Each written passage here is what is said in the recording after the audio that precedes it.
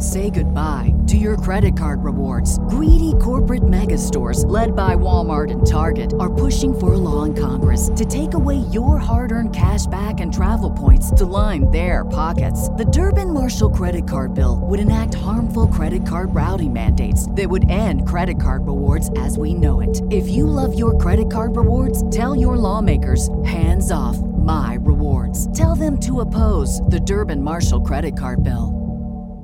What's the easiest choice you can make? Window instead of middle seat? Picking a vendor who sends a great gift basket? Outsourcing business tasks you hate? What about selling with Shopify? Whether you're selling a little or a lot, Shopify helps you do your thing, however you cha-ching. Shopify is the global commerce platform that helps you sell at every stage of your business. From the launch your online shop stage to the first real-life store stage, all the way to the did we just hit 1 million orders stage. Shopify's there to help you grow. Whether you're selling scented soap or offering outdoor outfits, Shopify helps you sell. Wherever and whatever you're selling, Shopify's got you covered. Sign up for a $1 per month trial period at shopify.com/try. Go to shopify.com/try now to grow your business, no matter what stage you're in. Shopify.com/try. If you enjoy listening to Queerology, then I need your help. Here's why. I create Queerology by myself on a shoestring budget, recording and editing every episode in my tiny closet. How's that for irony? That's where you come in. Will you help keep Queerology on the air by supporting it financially? By tipping as little as $1 a month, you can help me improve and keep making Queerology every week. All you have to do is jump over to matthiasroberts.com/support to make a pledge and listen away. Hey friends, this is Matthias Roberts, and you're listening to Queerology, a podcast on belief and being. This is episode 64. I want there to be an asexual inclusive theology that doesn't come with the risk of somebody using it to be sex negative. Victoria Slabinski is a queer, demisexual Filipino-American Christian who is currently working towards a Master of Divinity at Yale Divinity School. She founded Progressive Christian Students, an intersectional feminist, LGBTQ+ affirming and theologically inclusive student organization at Miami University, and she's working on creating a similar campus-wide organization at Yale. Victoria hopes to explore asexual and aromantic inclusive queer theologies while she's at Yale, and theologies related to decolonizing and reclaiming efforts by Christians of color.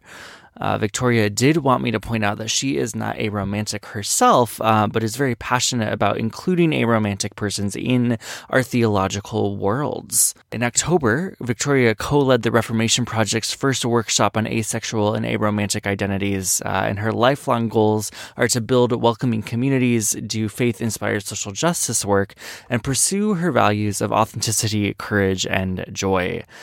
I'm so excited to have Victoria on the podcast today. When Queerology had its first episode about asexuality a month and a half ago with Bailey Bronner, there were so many people who reached out saying, we need more of this. We need more of these conversations. So this is next in that context. And hopefully, again, there are going to be many more to come.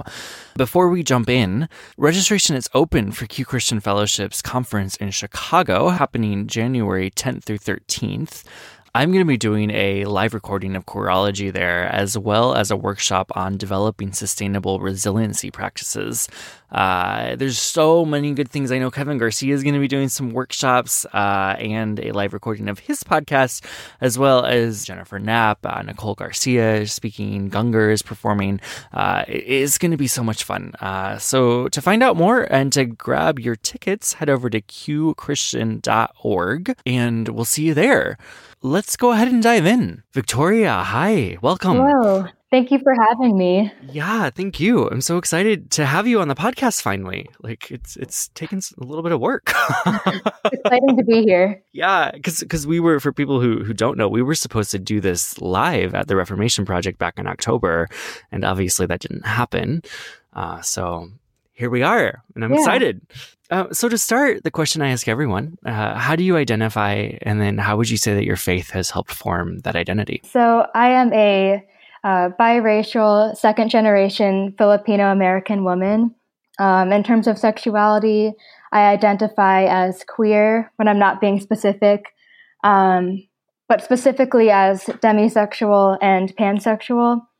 And I think I might be the first person to identify as demisexual on the podcast, so I'll just give a little definition. Demisexuality is an orientation under the asexual umbrella, and it's a term for someone who only experiences sexual attraction within the context of a strong emotional or romantic bond.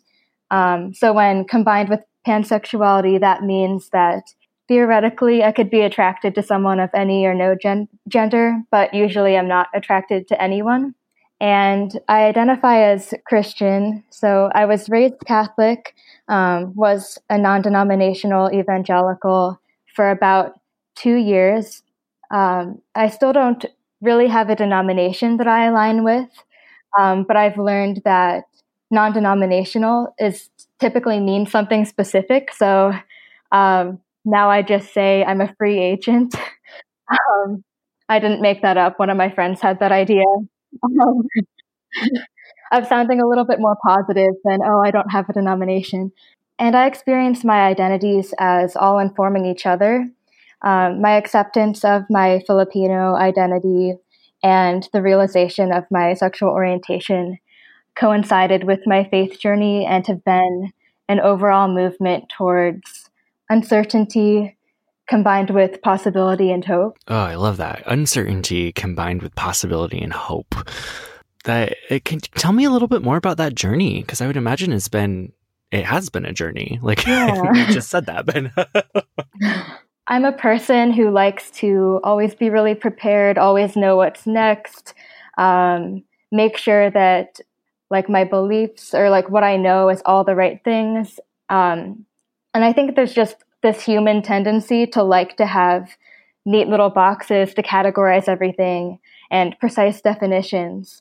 But a lot of my identities don't really fall into those neat little boxes. So I'm in some in-between spaces with race or sexuality or faith with not having a denomination. So that was a source of tension for a long time and still can be with thinking about, so what identities am I allowed to claim? What communities am I allowed to be a part of? So it's been a journey of learning to hold everything with open hands and see faith as being important, because uncertainty can be an idol, but faith for me is about knowing that I'll never have all the answers about God or maybe even about myself. So my goal now is just to carve new spaces for people after me who also don't fit neatly into the categories or stories that have been given, and just looking at the present moment with a sense of possibility. So you just started doing an MDiv at Yale Divinity, right? I did.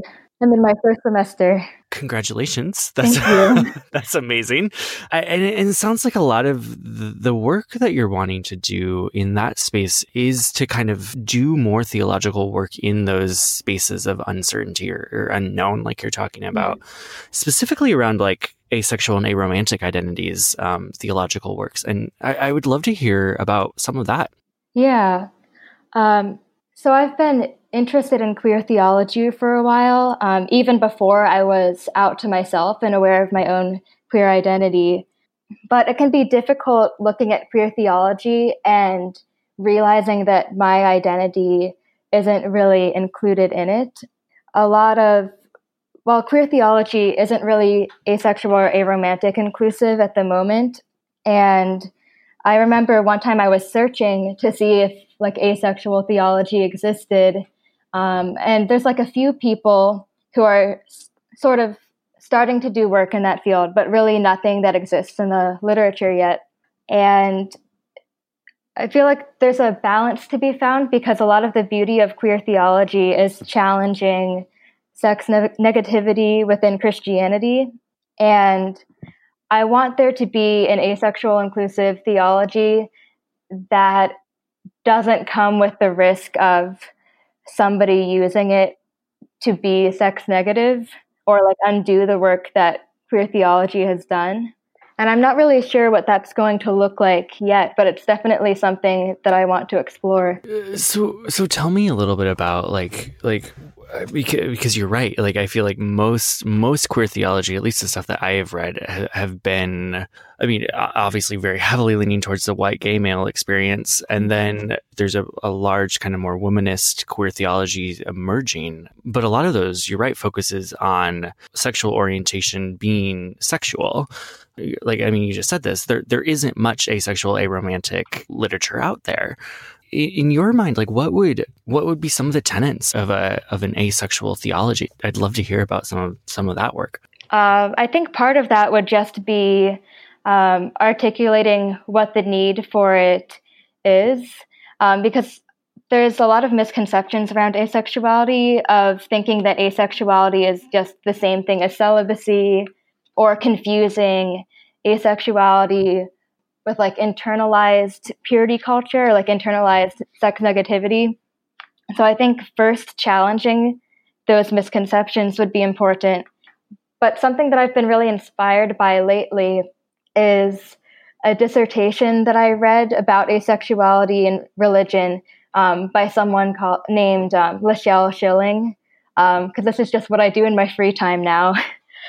But she made use of the essay Uses of the Erotic by Audre Lorde, which is in Sister Outsider. And she made use of it in like a theoretical way that's really affirming of asexual identity and experiences that I hadn't thought of before I read her work. But in Audre Lorde's essay, there's this idea of the erotic as meaning like human passion or embodiment or joy, non-rational knowledge, or just allowing oneself to feel. And in the essay, she looks at the compartmentalization of those experiences as being located only within the realm of the sexual, as being a problem, and how these are aspects of the human experience that should be allowed to impact all parts of our lives. And I think there's a lot of possibilities within that for moving towards an asexual or aromantic inclusive theology that is not leaning back into like purity culture or sex negativity. Yeah, because I mean, you're talking about how asexuality often can get conflated with celibacy or like you said, internalized sex negativity. Can you speak more about that? Because that's something that I feel like is a key distinguishment. Yeah. So people who are asexual or aromantic aren't a monolithic group. So there's a lot of different diverse experiences within that group. And one of the ways that people try and like label or make sense of their own experiences is there's terms like sex favorable, sex neutral, or sex repulsed, or like similar terms with romance that asexual or aromantic individuals can use to describe their personal feelings towards sex. So you could have any of those feelings personally, but still be sex positive generally. And I think people can be confused by thinking that what someone personally feels is like how they approach sex or romance personally is how they feel about that morally. When that's not the case. And actually, I think most people who are asexual, or at least all of the people who are asexual that I know, are sex positive and are very affirming of like the other letters of the LGBTQ plus acronym. And I think there's a need within the asexual community to allow space for people to sort out for themselves. Like maybe they do have some kind of internalized homophobia or internalized sex negativity, and that's something that they can work through. but that's different from an asexual identity. So you're using the terms like sex negativity and sex positivity a lot, and I'd be curious, like those terms have very specific meanings in specific circles, and I would imagine there are people out there listening who are like, what do these things mean? Probably general ideas, but I would love if you could maybe talk a little bit more about like sex negativity and purity culture and sex positivity and how those things inform and intersect with your work. So sex negativity and purity culture, well, I guess those aren't exactly the same, but they're very close. Where purity culture is the idea that sex is only okay if it's within a marriage between a man and a woman, and anything else is sinful and dirty. And that's, I think, really similar to sex negativity, which is just seeing sexuality as being dirty or impure, whereas sex positivity is, I guess, just the opposite of that, of not seeing sexuality as making one dirty or impure. And I think that should be ace-inclusive, and it often is, with the idea of healthy sexuality can be different things for different people. Like, it doesn't have to mean that one is sexual. Like, it's also okay if a person is like asexual and doesn't experience sexual attraction. But regardless of what somebody's orientation is or what somebody's feelings or not feelings of attraction are, those aren't tied to somebody's morality or that person's worth or how, like, in quotes, pure that person is. That's such an important point. Like, and that idea that sex positivity needs to be ace inclusive for it to actually be sex positivity. That feels key. Yeah. And I think sometimes that can go the other way. Like, it can get so far away, like going in the opposite direction of purity culture, that it becomes unhealthy in a different sort of way, where how progressive you are can be tied to like how sexual you are, with that almost being, I've had a friend describe this as like sexuality as being a sort of like social currency, which is also harmful, but just in a different way. So I think ace inclusion is really necessary for like a sex positive view to be as healthy as it can be. Hey, I'd be curious because you also mentioned that a lot of your work focuses on like colonialism and pre-colonial queerness, and I'd be interested in hearing about, like, have you found intersections between, this is a very broad question, but intersections between like sex positivity and colonialism, or I guess maybe the better question would be sex negativity and colonialism, and also asexuality and aromanticism. Do those things fit together? So for the first part of this, looking into like scholarship around pre-colonial Philippines has been something I've been interested in for the past year. And it's not something that I've been able to find a ton of information about. And a lot of it is reading between the lines, because it's really difficult to find information of how things were before colonization. But I did read this really great book that was called Holy Confrontation, which was about the impact of colonization and forced conversions to Catholicism on religion in the Philippines, where in the pre-colonial Philippines, according to this book, religion was primarily led by women and people who today we might view as like trans women or trans feminine individuals, but I'm like really unsure about like terminology because it's like a different time period and a different culture. So those terms aren't quite correct, but there's this idea that so Catholicism and colonization together marked sexuality as was expressed in like the pre-colonial culture as wrong, and condemned the existing religions as like, in quotes, like demon worship, and forced conversions to Catholicism, where only men were allowed to be priests, but not even Filipino men, but only the men who were the colonizers were allowed to be priests, and only Filipino men later on. So I guess that's how that relates to sex negativity. And I'm not sure how asexuality and aromanticism fit into all of this. I would love to find a way to bring everything together, but that's not something that I've come across yet. Yeah. Like I feel like that kind of highlights this point that I feel like you've kind of been making the whole episode, is that there's not a whole lot of work out there around asexuality and aromanticism. And I would imagine as a scholar, as someone who's trying to like step into and start filling this void, that poses a difficulty for you.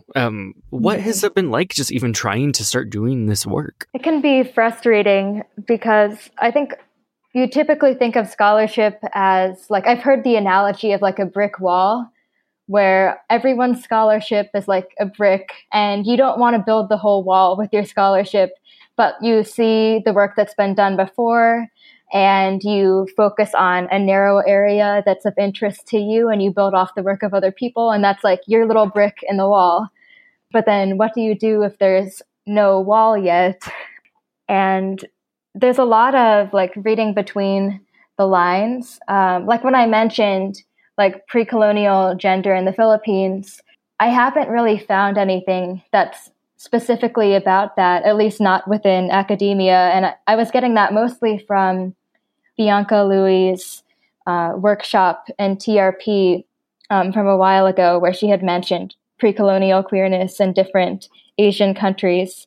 Or like with asexuality and aromanticism, I really just know that one dissertation that I mentioned, and I've been trying to sort of follow some of the steps of that other author, like how she had mentioned The Uses of the Erotic by Audre Lorde.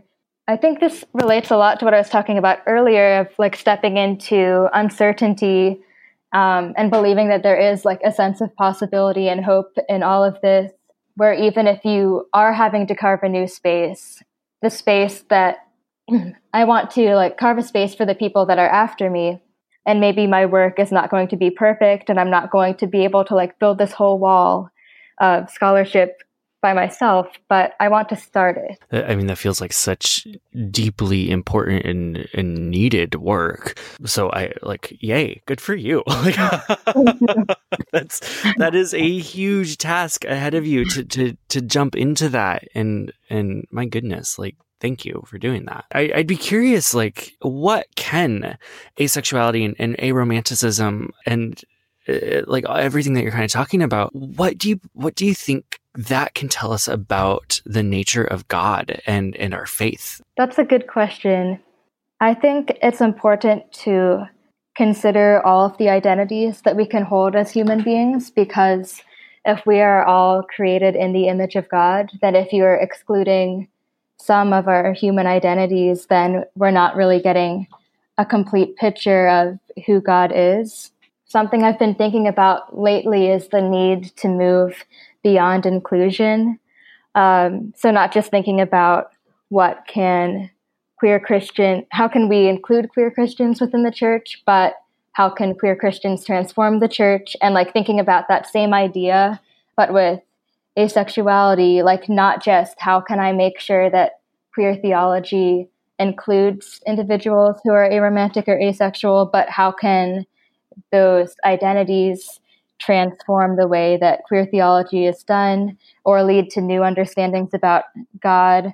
So I think some of this relates to like sexual ethics, but it doesn't necessarily just have to be about sexual ethics. It could be all sorts of ways about how do we relate to one another, how do we relate to God, or how does God relate to us? Like I love that idea of needing to move beyond queer inclusion. And I'd love it. Like, could you maybe say more about that? Because like I feel like the conversation for so long has been focused on. Well, I feel like the progression in my mind has been like we have to tolerate queer people, we have to include queer people, to now that at least there are some communities who are inclusive. What in your mind does that next step look like? Like, what is a more than inclusive space? There was a book I read last summer that I really liked. It was called Queer Virtue by Elizabeth M. Edmond. And while it wasn't asexual inclusive, I resonated with a lot of it because that book was about the parallels between like Christian values and LGBTQ plus identity, and how there's all these overlapping themes of like authenticity or community, courage. And I think a lot of ideas expressed in that book are the ideas I'm thinking of. How can we not just be included, but like revitalize the church or transform the way that church is done, expand the ways that we think about God. I love that book. It's it's so good. I feel like I'm hearing this kind of this need for like not just inclusion, but like maybe transformation. Like I don't know if I'm hearing that well, but this idea that if queer people are truly going to be a part of our faith communities, then that inclusion needs to transform the way our faith looks, the way our theology looks. Like, is that a good summary? Like, yeah. And I remember, so when I was attending church, when I was living in Chicago last summer, I attended Urban Village Church, and it was a very LGBTQ plus affirming space. I was attending right in Pride Month in June, and I think that experience of being in an incredibly affirming and diverse church was what restored my faith and like organized Christianity and like the church as an institution. I was just impressed by like, oh, this is such a vibrant community. It's really involved with the surrounding community. People are being invited in. There are like queer Christians in different ministries and like positions of leadership within the church. And I didn't know that church could look like this. And it felt totally different from other church spaces I've been in, and like gave me hope for like, this is what Christianity could be. If it wasn't just you are tolerated in this space, but you are an essential part of our community and we value the gifts that you bring. And this is your community. This is making me think of this conference that I was at this summer, where like the theme of like the whole weekend was kind of this idea of spiritual giftings that queer people hold, and what queer people can bring to faith communities. And I'd be curious, like in thinking about that and in your experience at Urban Village, which is like, yeah, they're like one of the few churches in the US that are doing this very, very, very well. What are some of the spiritual giftings of queer people, asexual people, aromantic people? What can we bring to a faith community that brings us more fully into like this image of God? That is a roundabout question. So you're asking like what specific gifts that we're bringing to Christianity? Yes, that's what I'm asking. Yeah. Creativity of bringing new interpretations to biblical stories is a big part of it, but also just realizing the importance of like authenticity within one's own life and in striving towards like joy and hope.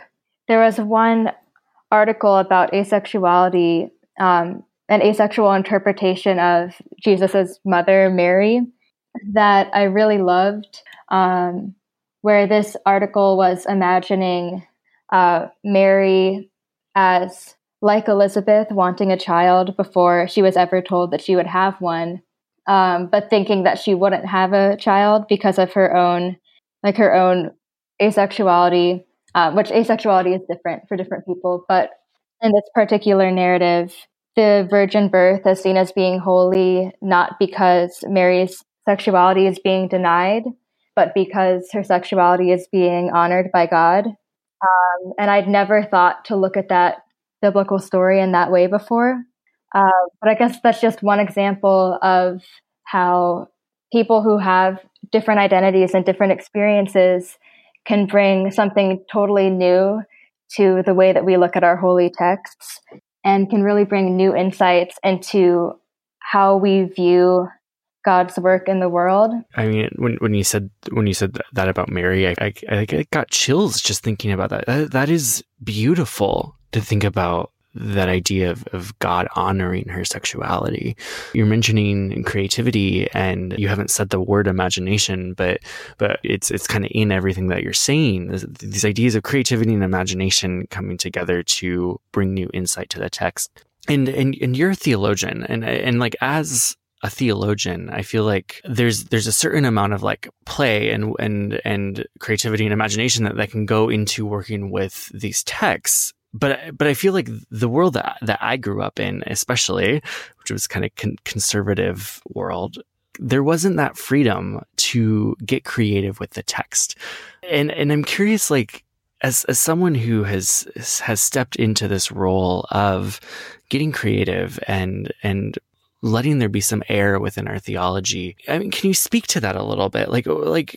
Both like the fear that can come to or the rigidity of working with a text, but also the space. Does that make sense? Yeah. I'll start answering, and then you can tell me if you meant something different.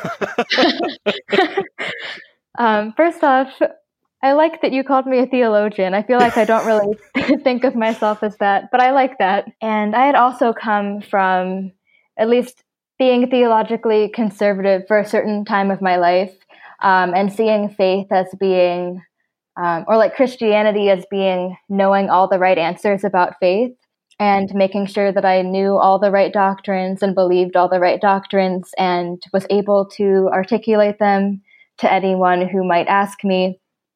And like my faith journey, like moving away from that, is I was still stuck on that idea of I have to have all the answers. I just need to have all the progressive answers, and thinking that, okay, I know all these conservative interpretations. Now I just need to find the progressive interpretations and make sure that I understand those and believe those and can articulate them to anyone who would ask me about them.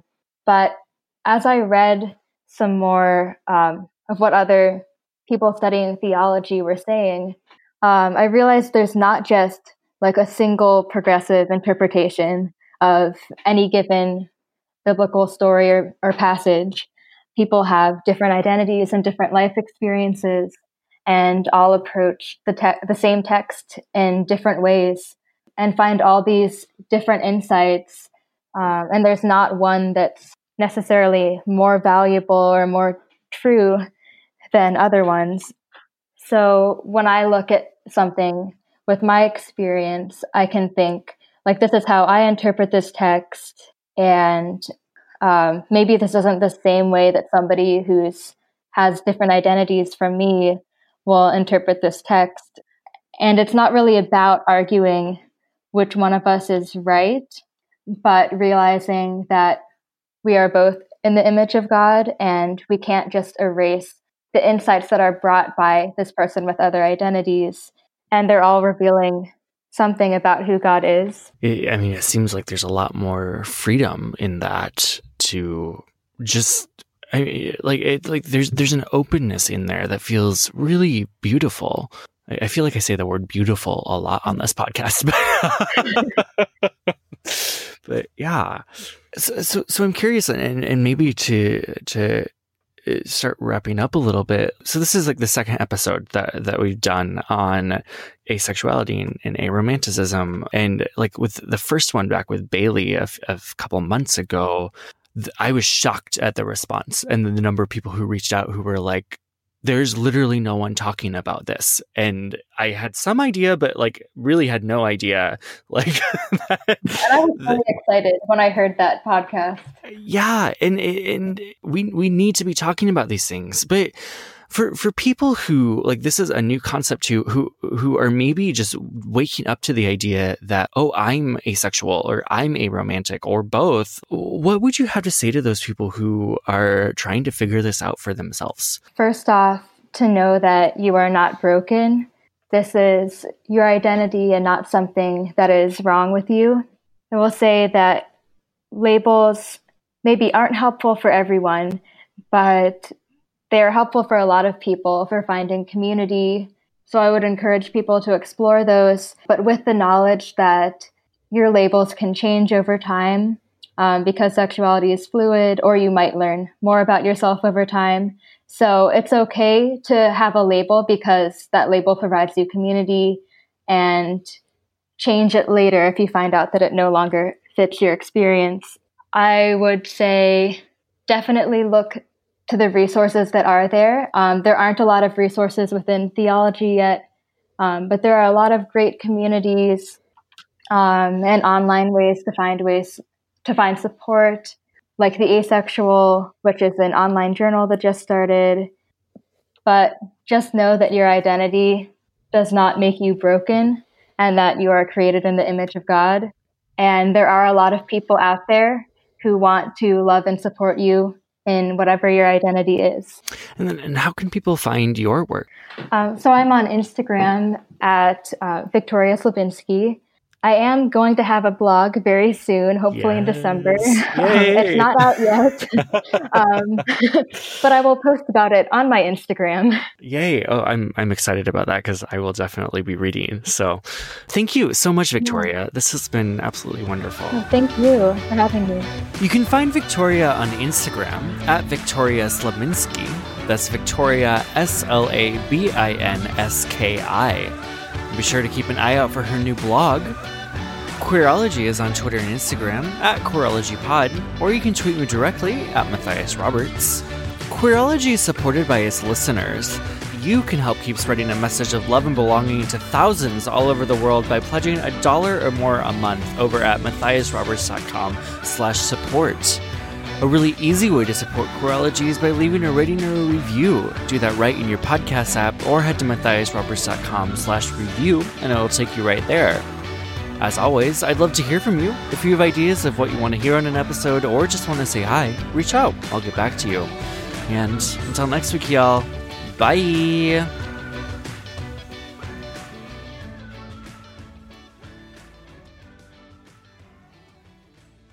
Say goodbye to your credit card rewards. Greedy corporate mega stores, led by Walmart and Target, are pushing for a law in Congress to take away your hard-earned cash back and travel points to line their pockets. The Durbin-Marshall credit card bill would enact harmful credit card routing mandates that would end credit card rewards as we know it. If you love your credit card rewards, tell your lawmakers, hands off my rewards. Tell them to oppose the Durbin-Marshall credit card bill.